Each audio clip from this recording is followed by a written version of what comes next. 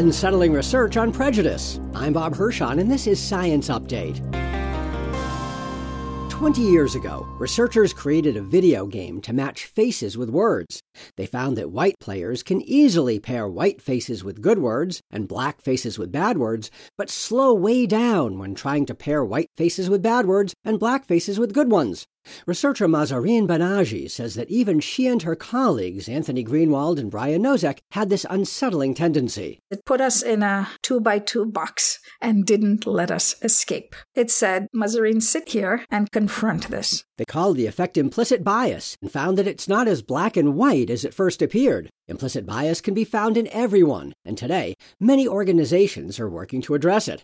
The scientists recently received the Golden Goose Award for unusual research that led to groundbreaking results. I'm Bob Hirschon for AAAS, the Science Society.